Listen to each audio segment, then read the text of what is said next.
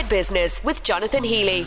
Hi there, thanks very much for joining us. Well, we will be overrun with festivals over the course of the next few months as we head into the summer when hopefully the weather's going to be a little bit better. We're going to talk about two of them that are coming up in the next little while. And if you work in retail and you found yourself at the wrong end of aggression from your customers, stay with us because there's a brand new course that's out there that could help. But we're going to begin with something that's coming to the Ballymaloe grain store down in East Cork. It's the May Fair, which is happening between the 12th and the 14th of May, and I am delighted to have Bree Allen with me on the line, who's the festival's manager for the grain store. Hiya Bree, how are you? I'm very well, thank you. I'm very well. Thank you so much for having me on. It's lovely to talk to you. I was looking at pictures that you did in advance of the Mayfair, and I automatically want to go down. But before we describe what's in those pictures, tell us a little bit about what you're hoping to achieve. Mainly, the first and most important thing to achieve is a great day out a night out for the whole family.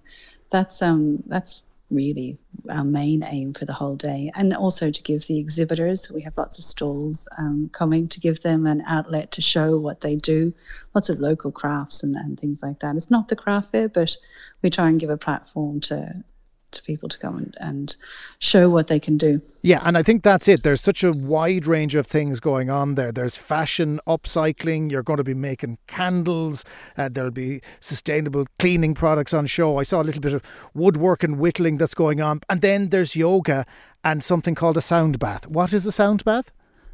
Oh, a sound bath is one of the loveliest things you can do.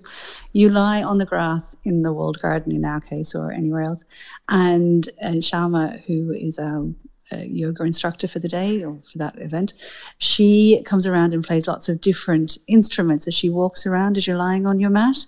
And so you're immersed in this beautiful sound, and it sounds quite strange, but until you're in it, it's actually really relaxing, and it's a lovely thing to do. So you're not in an actual bath now. It's a virtual bath of sound. Bath. Yes, it's a virtual bath, exactly. Yeah, okay, I'm with you now. That's good. That explains it a little bit more. There's a forgotten skills area. I mentioned the wood whittling and the wood carving, but tell us a little bit about forgotten skills.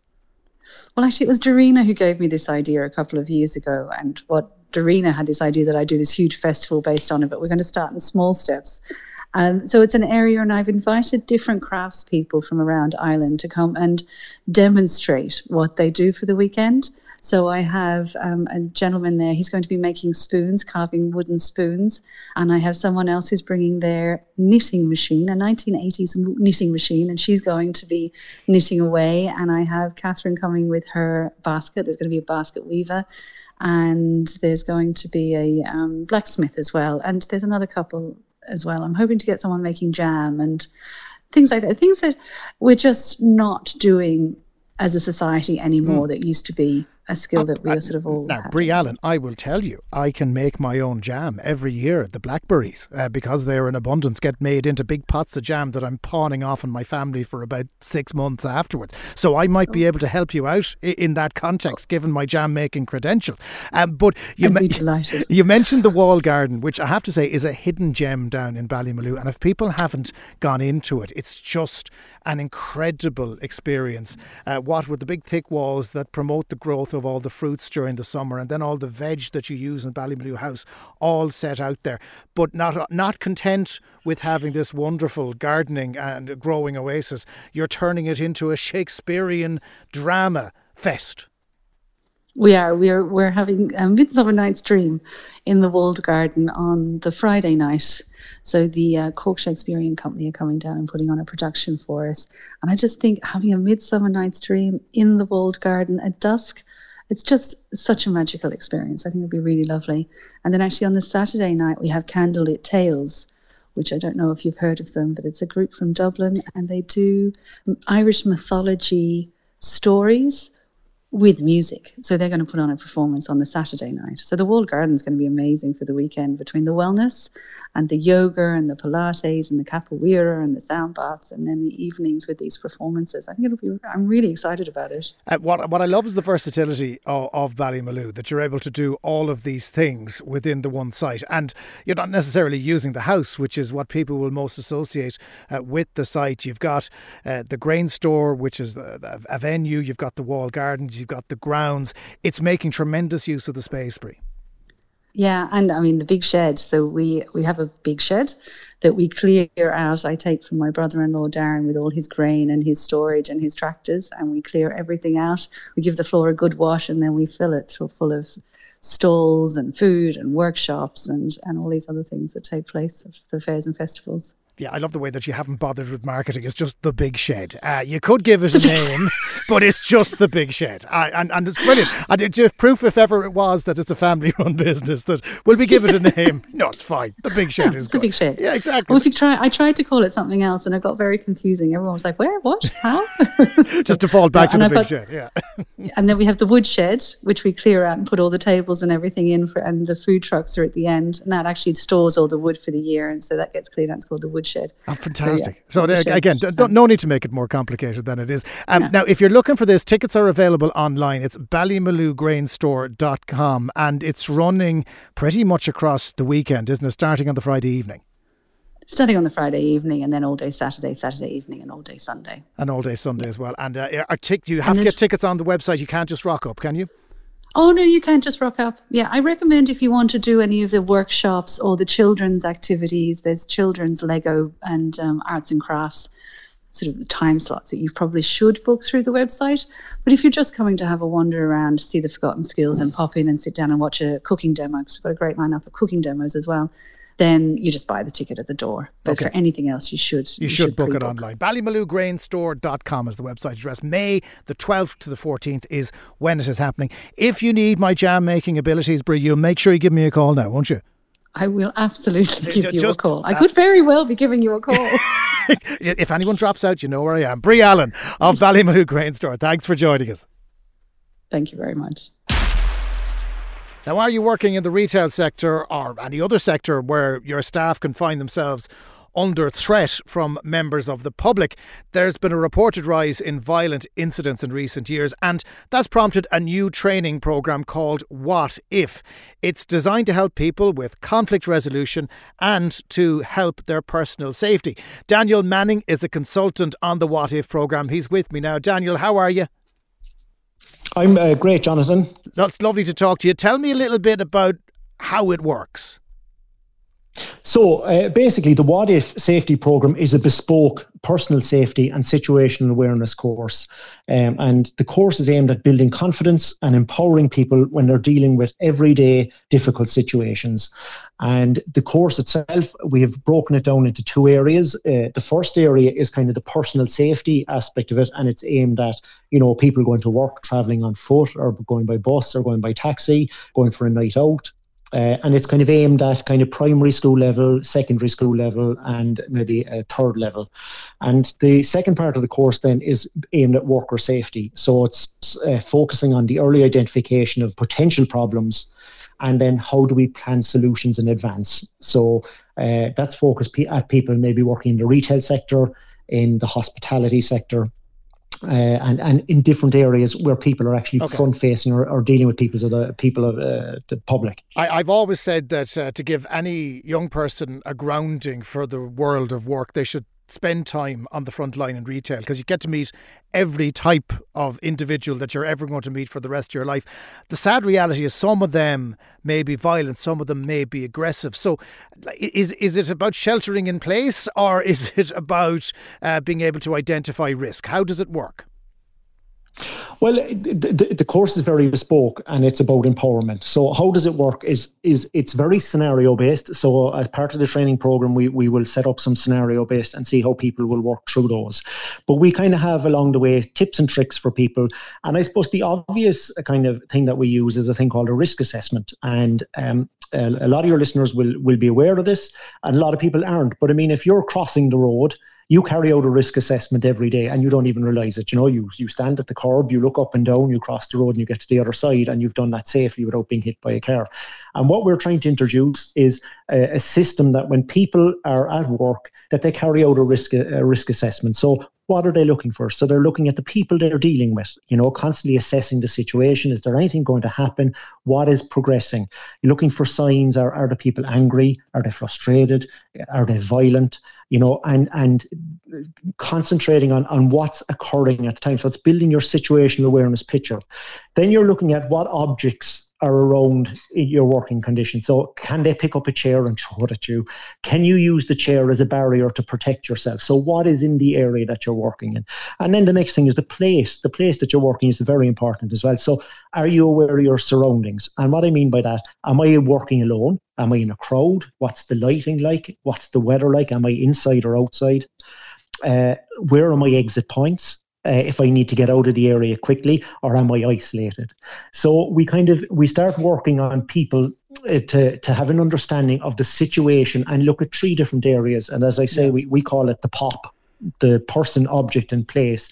But it's a risk assessment that we're looking for people just to carry out just remotely. And just get it into your head that when you go into an area, I'm having a look around, I'm situationally aware of what's occurring. And if something was to happen, you know what to do. And I suppose it's almost second nature. You want it to become muscle memory when you're going into a space. But at the same time, when you do encounter someone who's aggressive, I'm presuming de-escalation is a much better approach than confrontation. Yeah. So again, what we would look at is we kind of talk about 3 areas. So, the first one is kind of avoidance. The second one then would be escape and evade. And the third one then would be de-escalation. So again, the avoidance is that, as I say, that you've gone into a space and you're seeing that, that there's something going to kick off here. And what's the best way for me to protect myself here? And it's avoid. I'll avoid it altogether. I'll walk away and just get out of the space, or I'll keep my mouth, shut. I won't get involved in a shouting match with the person. So that's the first thing that we'd always say is kind of avoidance. Next one then is escape and evasion. Can I get out of the area? So it escalates to a point that, it's gone past kind of the frustration, the person is angry or the person is aggressive or they're gone on to violence. And can I get out of the area? So do I know how to get out? Where are my exits? Can I run to safety? Or can I hide or escape someplace? And then finally would be de-escalation. And de-escalation, the reality with de-escalation is that if you're dealing with someone that is a resource predator, they're wanting to rob something off you, they want to rob your phone, your glasses, your purse. The best way to de-escalate that is you say, there you go. There's my phone, take it away. And you've de-escalated. The person has got what they wanted and they'll retreat without use of violence. So that is the easiest way regarding de-escalation. It's kind of a terrifying situation because none of us walk into any room or our place thinking, well, this is how I'm going to have to play with this. But which sectors need this more than others right now? Is it retail?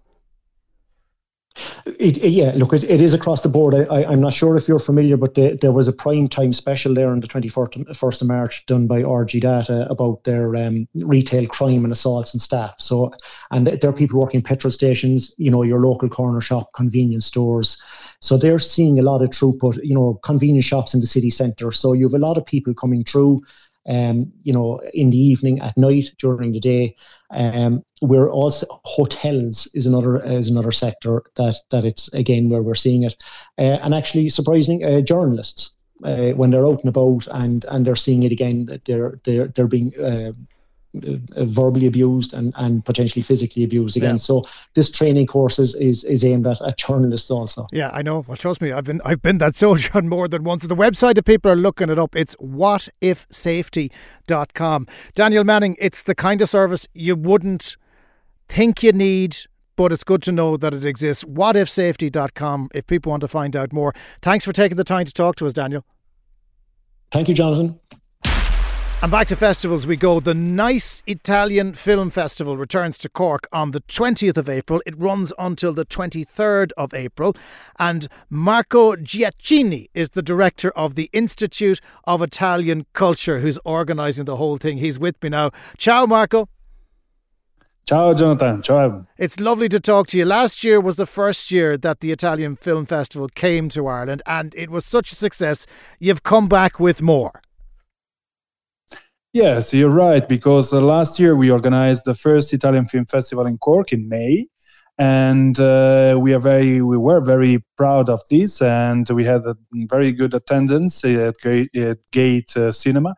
So this time we doubled. Actually, this edition will be screened twice, in Cork first and in Dublin at the end of the month. So we are very happy, and we hope that the people will come back like last year. I have to say, Italian television and Italian movies have started to become a lot more mainstream in Ireland, pretty much thanks to the likes of Netflix, and Sky Atlantic have shown some tremendous shows as well. Has that helped attract a non-Italian audience to the type of movies that you're showing?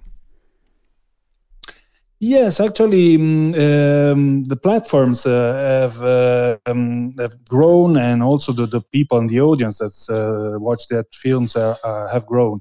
With this kind of films, we try to also to display and showcase a different kind of films. So half of the films come from very young directors. Some of those they are their first work, and so it's a very new point of view about Italy, and also to discover which are the main themes that they are going to deal with in their works. And the other half of the movies, they are from very renowned and very popular directors in Italy, also with some of the most awarded authors and actors in Italy. So this is a double phase, let's say, of the festival. And some of those films, of course, all those films, you cannot find them in the platform, so you need to come and to see the screen. Yeah, absolutely.